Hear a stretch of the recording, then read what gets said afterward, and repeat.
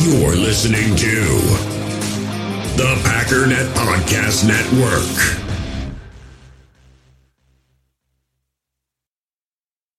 We all have smartphones, and we all know they're pretty amazing, but they also can be amazingly distracting, especially when we're around other people. So US Cellular wants us to reset our relationship with our phones by putting down our phones for $5. That's right, a company that sells phones wants us to put down our phones. And to see what we find, learn more at uscellular.com/built for us.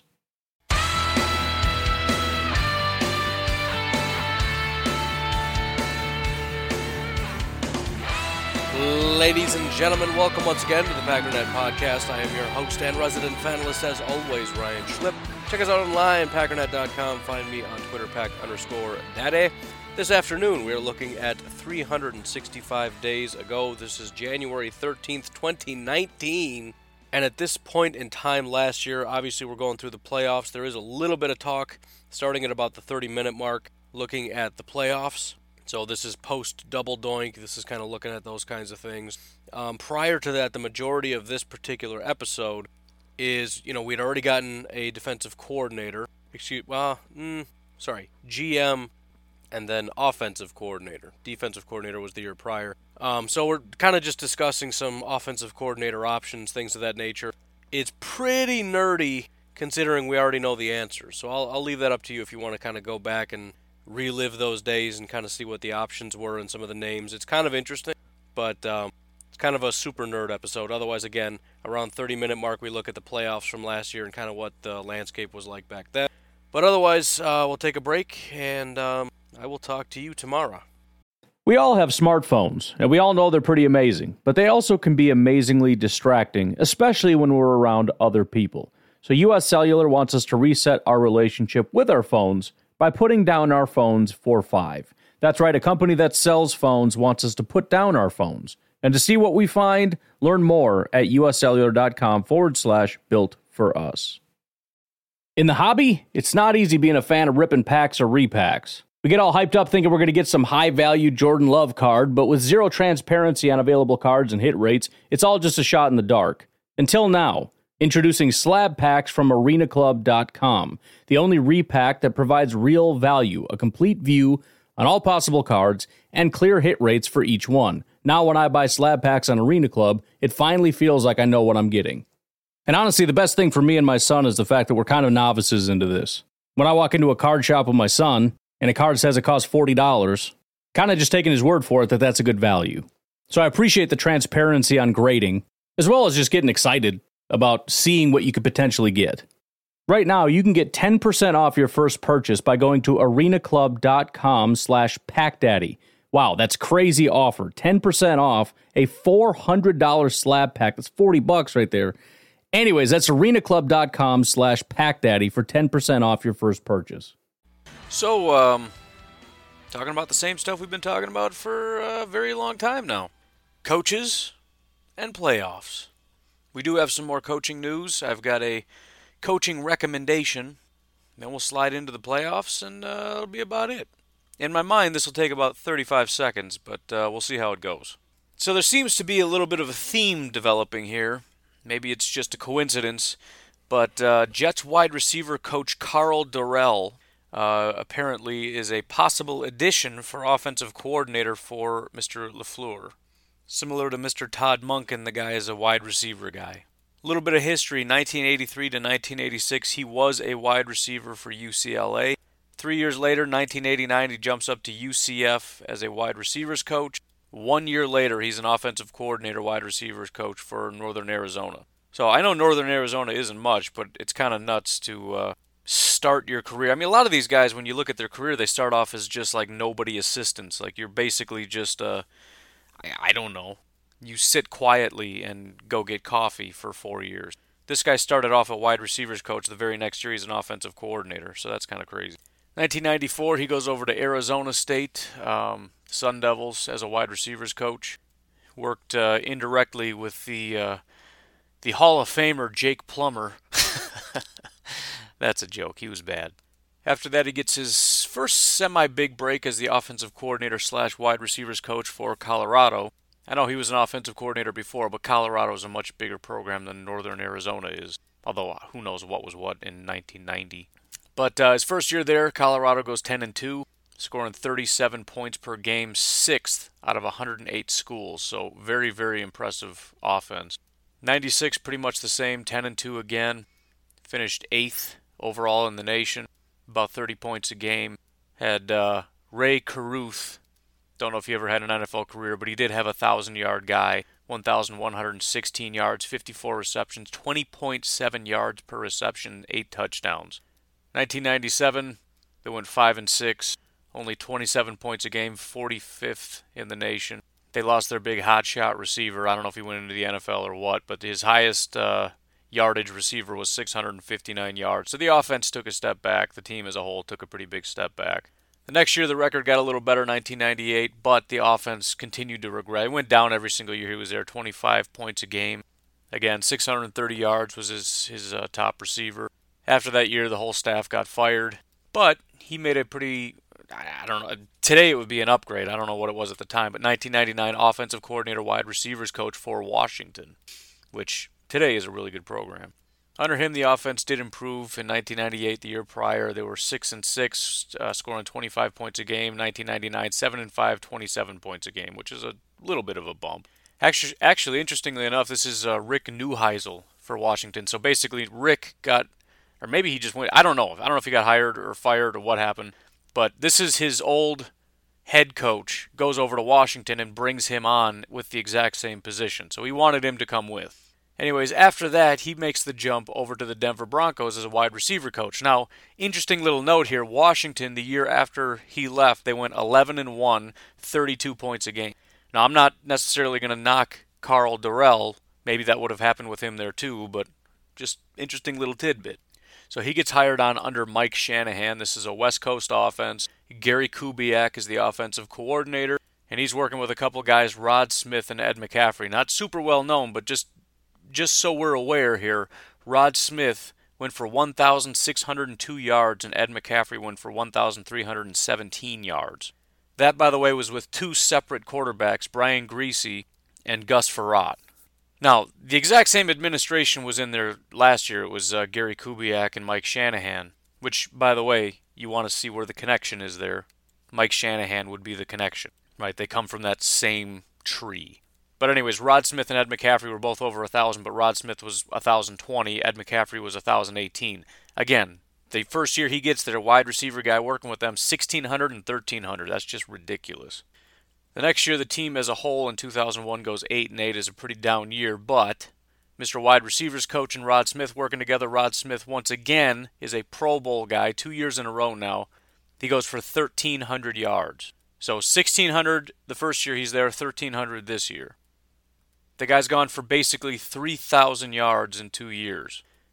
In his last year there in 2002, again, Mike Shanahan, Gary Kubiak, the team goes 9-7. Rod Smith goes for 1,027 yards. Ed McCaffrey, 903 yards, almost breaks that mark. Another pretty good year for the wide receivers. From there, and the job that he did, he gets a head coaching job for UCLA. That's pretty impressive now. Keep in mind, this is a guy who the highest he's ever been is an offensive coordinator for UW, for Washington. Otherwise, he's a wide receiver coach right now. He gets a head coaching job, and not just for any team, for UCLA, which is where he played wide receiver. This is like a dream job for him. So he ends up going to UCLA. Bob Toledo was the guy that was a head coach. It looks like he was fired prior to the end of the season. Ed Kizarian, whatever, takes over for a game. But they're looking for a new head coach, and they hire Mr. Carl Durrell. His first year is an absolute disaster. Not only did they get worse record-wise, going from 8-5 to 6-7, but they go from 29 points a game to 19 points a game. That said, however, Craig Bragg was their number one wide receiver the year prior, or both years, I guess, 889 yards. 2003, when he comes on, he ends up breaking that, goes over 1,000 yards. Another little interesting tidbit, guess who was on this team at UCLA? One Mr. Mercedes Lewis. So, how about that? Find that deep dive on another podcast, burn. The next year in 2004, they go 6-6. The record doesn't get much better, but they get their points back up, 30 points a game. The offense is really rolling. Unfortunately, the defense is just trash. They're giving up about 26 points a game. But the wide receivers could not. I mean, maybe it was just because it was distributed. They got a billion different receivers. But Craig Bragg, who went over 1,000 yards the year before, 483 yards, and he led the team. Marcedes Lewis, 402. However, Marcedes 7 touchdowns, so he's kind of their red zone guy. 2005 absolutely breaks the doors off of it, man. 10-2, 8th in the nation, 39 points a game. So it took him a few years. This is year 3, but man, oh man, is this offense rolling. Absolutely unstoppable. Now, again, they didn't have a 1,000-yard receiver, but number 1 receiver on that team as far as yardage, Marcedes Lewis. 58 receptions, 741 yards, 12.8 yards per reception, 10 touchdowns. He was a monster, man. I mean, he was his guy.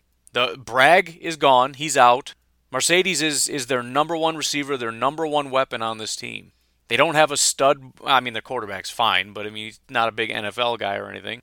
Oh, and by the way, you want to know who else was on this team? Mr. Maurice Jones-Drew. So you got MJD and Marcedes Lewis that are leading this team. 2006, things kind of fall off a little bit. They go 7-6, only 23 points a game. Defense is getting better, though, only allowing 20.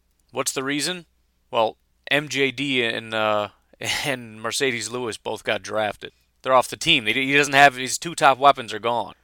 Marcus Everett is his top receiver, 450 yards, 5 touchdowns. That's going to hurt. 2007, the team goes 6-6 before he ends up getting fired. Dwayne Walker comes in. They lose that game. On the season, 22 points a game. Basically, they lost their guys. They lost their offense. He probably needed a few more years and a few more weapons to get this thing turned around, and UCLA just said, nah, sorry. They let him go before the season ended. He goes on from there to pick up a wide receiver job for the Miami Dolphins 2008 to 2010. This time his head coach is Tony Sparano, offensive coordinator Dan Henning. The offensive scheme, smash mouth. You don't see that anymore. First year on the job, his only real wide receiver on this team is Ted Ginn, and this is with Chad Pennington at quarterback. So I mean, I don't know exactly what anybody expects, but it's a pretty garbage job. By the way, the year prior to him getting hired, the Miami Dolphins in 2007 were 1-15. This was Cam Cameron at coach, Dom Capers defensive coordinator. Just an absolute garbage team. So anyways, 2008 rolls around and they go 11-5 with Tony Sparano. So despite not having very many weapons, this was a pretty solid team. 2009, again, not very many weapons. Ted Ginn is on the team. The only guy that started 16 games was Greg Camarillo. But Devon Best was the top guy. He was kind of a big name at the time. But 758 yards, not a whole lot going on there. The team goes 7-9, pretty terrible team. 2010, his final year there, again 7-9.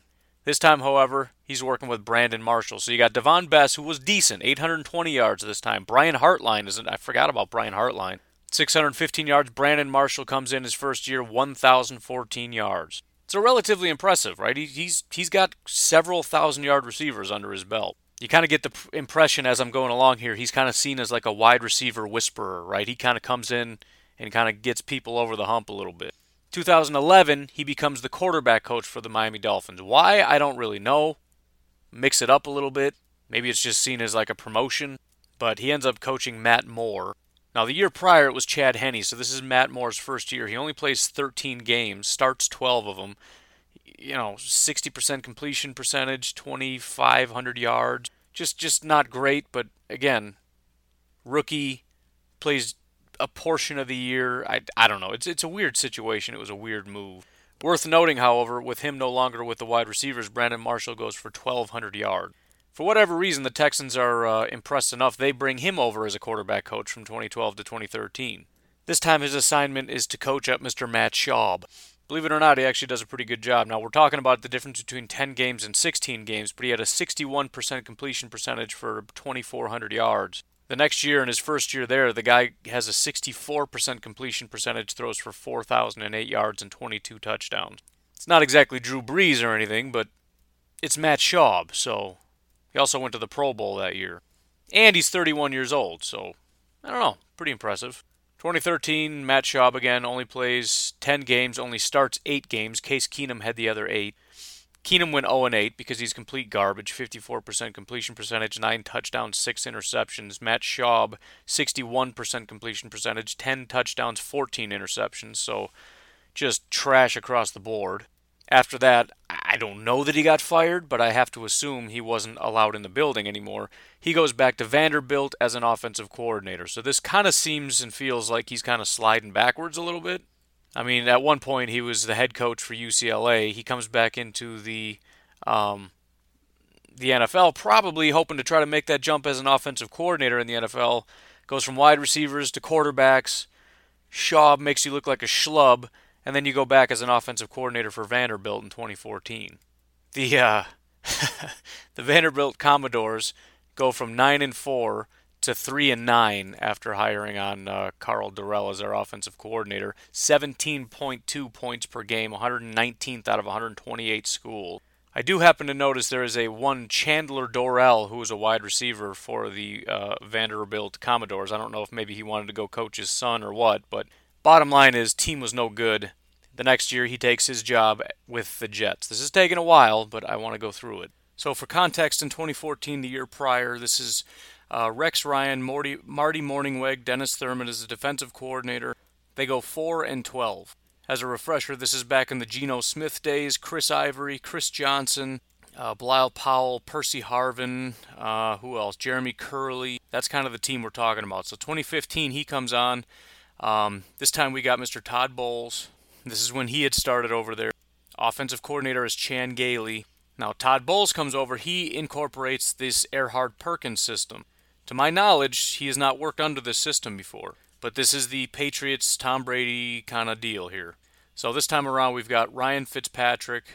And once again, guess who the wide receiver is? Mr. Brandon Marshall. If you remember, the one time Brandon Marshall goes over to the Jets, this was a very freakish year. Ryan Fitzpatrick goes off. Brandon Marshall, 1,500 yards. Eric Decker, 1,027 yards. The team goes 10-6. Very, very impressive. Kind of came out of nowhere. You might also remember that was sort of a one-hit wonder. Maybe it was just the new scheme kind of caught everybody off guard. I'm not exactly sure what it was. But seemingly everybody kind of figured it out. Quincy Enunwa emerged as the top wide receiver, 857 yards. Brandon Marshall completely fell off, 788 yards. Robbie Anderson, 587. Nobody even got 5 touchdowns. Ryan Fitzpatrick played 14 games, only 2,700 yards. Bryce Petty started 4. Geno Smith started 1. Really pretty terrible year. 2017, 5-11, same offensive staff. This time we got Josh McCown as our quarterback, playing 13 games. Bryce Petty playing 3. Petty goes 0-3. McCown goes 5-8. Not even breaking 3,000 yards. This time we got Robbie Anderson and Jermaine Kearse as the top guys. Robbie Anderson almost gets to 1,000 yards. Jermaine Kearse 810, so not horrible. Robbie Anderson was actually about 15 yards per reception, which is pretty solid. Finally, 2018, we got our third different quarterback. This time it's Sam Darnold. Robbie Anderson, again, 15 yards per reception, but only 752 yards. Quincy Enunwa drops completely off, although he only played 11 games. Christopher Herndon did play 16 games, tight end, 502 yards. So a lot of adversity over there. 3 different quarterbacks is tough. A lot of turnover with wide receivers. You got Brandon Marshall. You got Quincy Enunwa. You got Robbie Anderson. You got Jermaine Kearse. You got a lot of different people coming and going. Different quarterbacks like different receivers, right? Fitzpatrick came in. He loved working with Marshall, and they went off. Last year you had Quincy Enunwa. This year you got Sam Darnold, and he liked Robbie Anderson, apparently. It's tough. Now, to be clear, he is not fired. He is still currently the wide receivers coach for the New York Jets because the Packers had to get approval from the Jets. So even though Todd Bowles did get fired, Karl Dorrell, as of yet, has not been fired. Now, as far as my thoughts on this, I don't necessarily like it. I suppose it makes sense. And as far as... Okay, let me think. It checks quite a few boxes. First of all, wide receivers are very, very important. We've talked about how important it is to make sure that we get some guys at wide receiver to help out. Now, if we genuinely believe that we can just coach up the guys we have, that could be a pretty big benefit. And it does seem like there was some problems at wide receiver. Perhaps this is part of the conversation that's being had and why we're interviewing wide receiver coaches, even though it's LaFleur's job. He's getting input from Brian Gutekunst, and perhaps Gutekunst is saying, which would reflect kind of what we talked about during the season, Rodgers wasn't necessarily at fault quite as much as the wide receivers who just aren't getting it. They're not running the right routes. They're not doing the right things. They don't know how to do things when this play breaks down. There might just be somewhat of a coaching deficit in getting a wide receivers coach who can coach up the talent. And there's a lot of talent in Marquez and EQ, Jamon Moore. How much coaching does that guy need? And listen, I'm talking myself into it now. We put a lot of draft capital last year into wide receiver. Jamon Moore is a 4th-round pick. That's not, we're not talking undrafted free agent here. He couldn't even get on the field. He's got a lot of talent. He's a real clean route runner. He just couldn't put it together. So I could understand that. On top of that, of course, there's the Marcedes Lewis connection, which, I don't know how much that's worth, but it's kind of neat to be able to kind of get back there. I mean, Marcedes was a hero at UCLA, and part of that had to do with Karl Dorrell and how he used them and what he was able to do with them. So I could see that.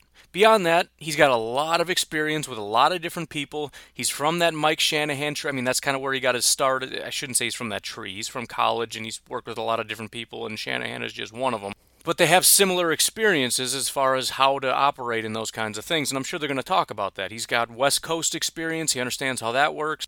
Because if he comes in, again, he's not a wide receiver coach. He is an offensive coordinator, and another benefit of that is he's had experience with a lot of different quarterbacks, both as a quarterback's coach, as a head coach, and even as a wide receivers coach. You have to interact with the quarterback to some degree. A lot of different guys coming and going, how they interact with quarterbacks, all that kind of stuff.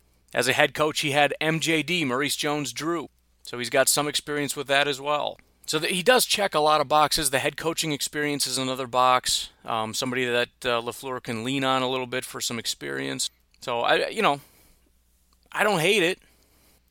I think if I were to compile, just put a list in front of me, I don't think he's going to be the top, but he's also not going to be the bottom. Again, he checks a lot of boxes. And I do think we need to keep proper context when we talk about stuff. You look at the Jets and their wide receivers and say, oh, well, where's all these freakish wide receivers? They're not getting any better. I mean, it's the Jets, man. It's the Jets. It's subpar talent at wide receiver. It's 3 different quarterbacks, almost all of whom are very untalented. The Jets' offensive line is not very good, so protecting Sam Darnold so that he can get the ball out properly is not an option. He also doesn't have any tight ends. It's a mess over there. But again, Brandon Marshall, there's plenty of guys who had unbelievable success, especially like when he first gets there. It seems like there's almost always just this big jump when he gets there. So, anyways, that's Karl Dorrell. Lots and lots and lots of experience. Worked with lots of teams, lots of coaches, lots of different schemes and systems, which could be a big benefit too because he brings a lot. Again, Smash Mouth in Miami, Erhard Perkins with the Jets, running a West Coast offense with the Denver Broncos under Mike Shanahan, working with Gary Kubiak. Who knows what kind of crazy stuff he did at UCLA and Vanderbilt and Washington and all these different college programs. I mean, he brings a lot to the table. So, anyways, moving on. Now, little suggestion here, something that I have not heard any rumors about Packers looking at this guy. I know there was some talk about maybe as a head coaching candidate, but a thought came across my brains. Apparently, our offensive line coach, Mr. James Campen, somebody who is, he deserves a lot of respect for what he's done. You look at guys like Josh Sitton, you look at David Bakhtiari, you look at, even Balaga, even though he's a first-round pick, he's been very, very good. Just even with the patchwork offensive line we have, we still have guys kind of stepping up. So I think he is a very, very good offensive line coach. The fact that he hasn't been snagged yet is incredible. But he's doing the circuit now. The Vikings are interested. Apparently the Browns are going to be interviewing him for a job. I'd be a little surprised if we didn't lose James Campen. Now, if we are going to lose James Campen, here's a thought. We should maybe consider Mike Munchak for offensive coordinator. This would be a situation where we take a huge blow by losing James Campen, but it's kind of like 2 steps back, 3 steps forward because Mike Munchak is an incredible offensive line coach. He played offensive line coach for the Titans/Oilers from 97 to 2010, which is just incredible. I'm talking about 13 years. Eventually gets promoted to head coach of the Titans from 2011 to 2013, then gets hired on as an offensive line coach for the Steelers, and we've seen how incredibly impressive their offensive line is. So, first of all, it kind of solves I don't want to go too much because I've already talked about Munchak, but it solves the offensive line problem. But beyond that, you look at LaFleur and what he's going to want to do in running a more balanced offense. Literally, if you look at the Tennessee Titans in 2012 or when he was a head coach there, the offensive scheme, as it's listed, is balanced. That's literally the name of it. I don't know what that means, but bottom line is this is an offensive line guy who, if LaFleur is going to come in, and listen, he's coming into an organization that probably gives less of a care about running than any other team in the NFL. Right? McCarthy's emphasis was on passing the ball. He was very, very good at it for a very long time. They got away with it by having just, guys that got 3 yards a carry, and we don't do anything creative. We just, close your eyes and run and get 3 yards. Been doing that since he got here. Occasionally you get a guy like Eddie Lacy who knows how to break one once in a while. And then we got Aaron Jones who kind of makes stuff happen despite McCarthy doing nothing to help the situation. But if you want to come in here and try to change that mentality of this is a team that all we do is we pass and we put everything on Aaron Rodgers' shoulders to, we're actually going to really try and work hard on running the football, and that's the offensive line, that's the quarterback, the running back, the tight ends, everybody. The focus is not just everything we do is pass blocking and passing, but we're actually going to drill and work hard to change the culture, change the way we play. It's going to be to our benefit to have somebody there to help you make that pretty major shift. And I don't know that there's somebody better than Mike Munchak. I mean, just look at the Steelers. Everybody talks about Le'Veon Bell, and yes, he's unbelievably incredible. But what happens every single time Le'Veon Bell goes down? Another running back comes in, and he's incredible. D'Angelo Williams in 2015 started only 10 games. He played 16, only started 10, ran for 907 yards and 11 touchdowns. Look at James Conner this year. James Conner was like a 5th-round pick. Played in 13 games, only started 12, ran for 973 yards. 4.5 yards a carry. Jalen Samuels, same thing. Only started 3 games, but run for 4.6 yards per carry. And the idea that they just, it's because he gets 30 carries a game, that's not true. He averaged 16 and a half a game. Jalen Samuels averaged 4. The offensive line is a bunch of road graders. They just absolutely dominate against the run. Always have. And, Le'Veon Bell's great. He's better than any of these guys that I listed, but the fact of the matter is a lot of his success is because he plays for the Steelers, and that's a big part of the reason I don't necessarily want him to come here, aside from all the other headache stuff. The reason he can be patient and stand behind the offensive line for 5 seconds before he finds his hole and hits it is because he's not getting tackled behind the line of scrimmage after 2 seconds. He can stand around and wait for the hole to develop. And it will, and it does, and he gets big plays out of it. You can't do that everywhere. You put Le'Veon Bell on a team that doesn't have an offensive line. Put him with the Texans and see what happens. When those guys can't block for anything and everybody just shoots through the gaps and tackles Mr. I'm going to wait for the hole to develop for 3 seconds behind the line of scrimmage. Anyways, I'm not trying to trash Bell. Again, very talented guy, but not nearly enough credit was given to this offensive line. The offensive line has been under the direction of Mike Munchak since, Since, 2014. So it's just a thought. I don't really know. They don't seem super interested in him, at least not that I've heard. Everybody that they're interviewing seems to be more wide receivers, quarterbacks type stuff, because obviously it makes sense. And why do we bother to get LaFleur? Because we understand that what's important is new, innovative passing, yards, scoring, all that kind of stuff, and you're going to get that with your wide receivers, not necessarily from run blocking. I get that. I'm just saying it's an option. We should leave it open. And part of the problem here, what aren't you getting? Munchak does not have nearly the amount of experience that Carl Dorrell has. He hasn't worked for a billion different teams in college and the pros. He's 100% pros. He played for the Oilers. He came out and coached for the Oilers. Then he coached for the Titans, which is the exact same team, but he stayed with that same team. Then he was the head coach of that team. He was that from 1982 to 2013. He was an Oilers/Titans guy. Literally, he played in 1993. He coached in 1994. He never missed a year with the Titans from 1982 to 2013. The guy was born and bred Titans. Pittsburgh Steelers is the only thing he's ever known since, and he's stuck around. That's the one good thing we could say about him. If we give him an offensive coordinator job, he'll stick around. Unless and until somebody wants to take him as a head coach or he gets fired, the guy has some staying power. But he doesn't have all the other schemes. He doesn't have all these other offensive knowledge that he gained from other head coaches. Granted, I'm sure Houston and Tennessee have had different head coaches over the years, but I mean, I'm not really interested in what he learned from a head coach in 1994 necessarily. I don't know what the Oilers were doing back then, but whatever. He also doesn't have experience with again, they all have experience with everything, especially when you're a head coach, but his primary thing, his main thing is offensive line. What is he going to do as an offensive coordinator to be able to interact with Aaron Rodgers? What is he going to do to help develop the wide receivers like I just talked about and how important that is? So, he checks a few boxes. Experience, head coach, would be really good as far as implementing sort of this change to our offensive line, which isn't much of a change. It's the same sort of scheme, I guess. But again, changing the culture, developing offensive line, which I think is important. Teaching these guys how to run block because, as I've said, one of the better pass blocking offensive lines in the NFL, some of the best pass blocking players in the NFL.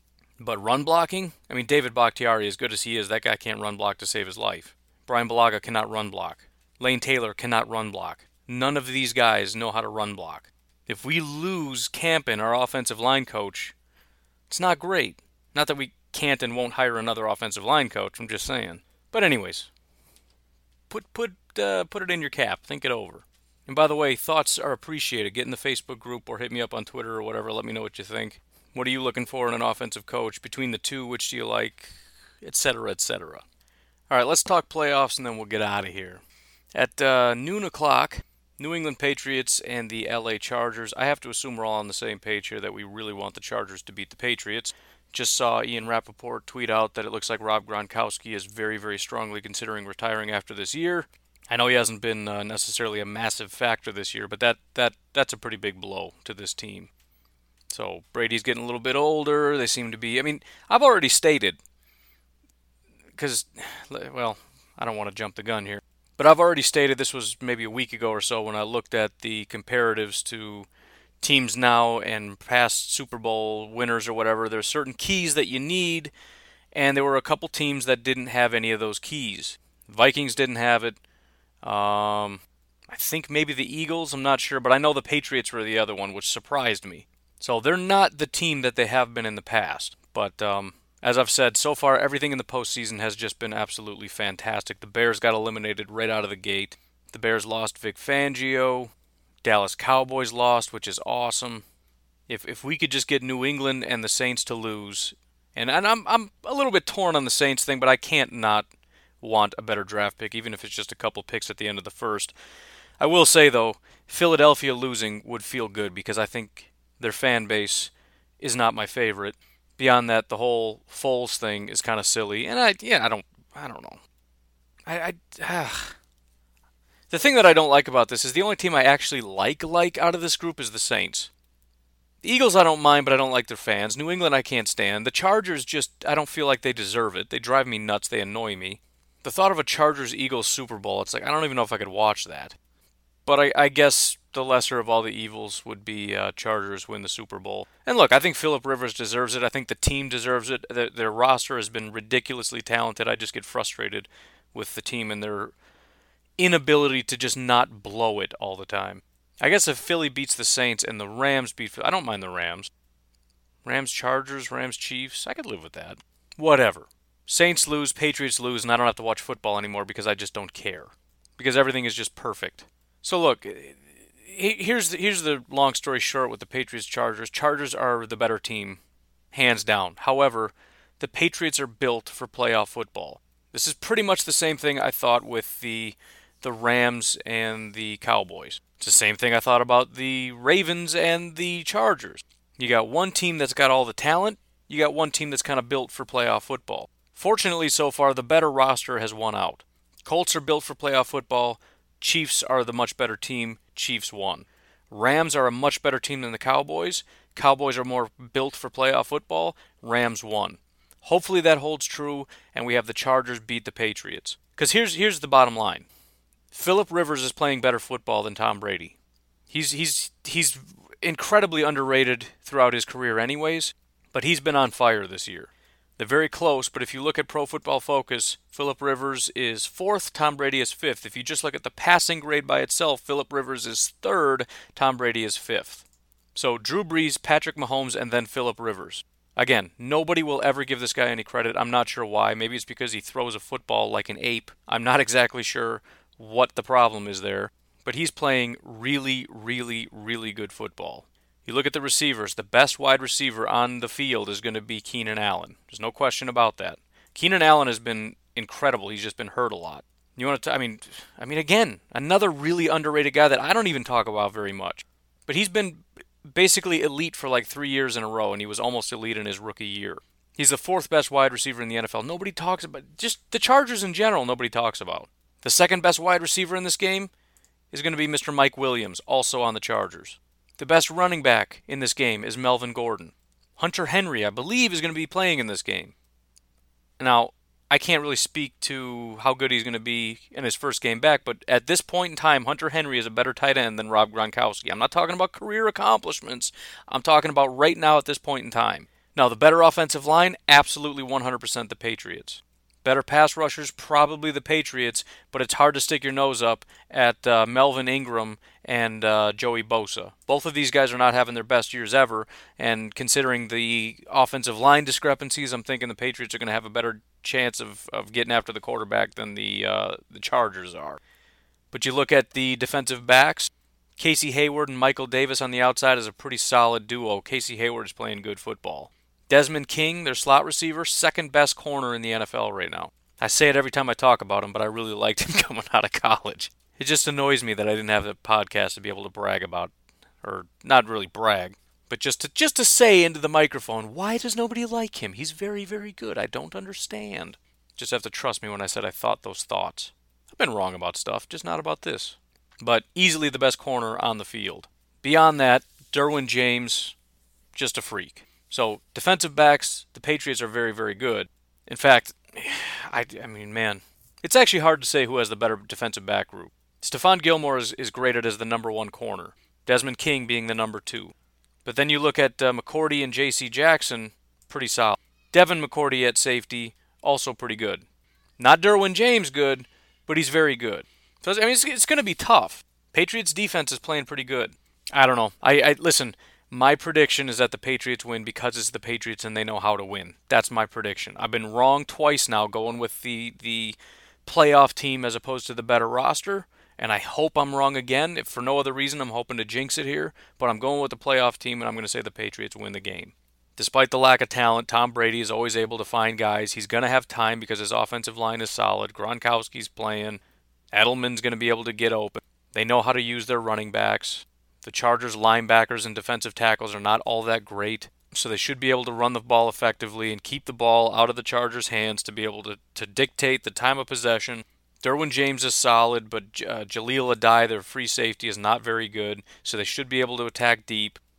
Again, really hope I'm wrong, but I'm picking the Patriots. The other game, the Saints and the Eagles, I mean, you have the better roster and what I believe the better playoff team in the New Orleans Saints. I think the Saints are the best team in the NFL. Anything can happen in the playoffs. It just takes one really bad day. You never know. Philadelphia just seems to have this sort of magic. But, I mean, just the simple fact that Drew Brees is the number one graded wide receiver or quarterback in the NFL right now. Michael Thomas is the second highest graded wide receiver. The Eagles do not have good corners. They just don't at all. Every time I do my mock drafts and stuff, I usually have them taking a corner because they just absolutely need it. The offensive line for the Saints interior is not very good, but they might have the best tackle duo in the NFL that includes the Packers. They have the second best left tackle, Teron Armstead. Ryan Ramczyk is the seventh best tackle in the NFL, so the second and seventh best. Alvin Kamara is a very, very good weapon. Now, the defense for the Eagles is really going to have to step up because their defensive line, very, very good. Their linebackers are pretty solid. Their strong safety, Malcolm Jenkins, is a pretty good football player. So, I think as far as being able to run the ball, the Saints could have some problems. But it's just going to come down to the Saints being not only a better team, but I think a more creative team. I mean, if you want to line up against the Eagles and play smash-mouth football, the Eagles are probably going to wreck you. I just think the Saints are a smarter team than the Eagles are. I think they're going to be able to find ways to get the ball out of Brees' hands, make these linebackers go laterally. Michael Thomas is going to pick apart. I mean, Thomas and Ginn, and I mean, they're just going to pick apart these guys in the secondary. I think the Saints are going to run up the score, and I don't think the Eagles have a very real possibility of stopping them. On the flip side, the Eagles kind of have a tough job here because you don't want to get into a shootout with the Saints, but you're absolutely going to have to run up the score a little bit.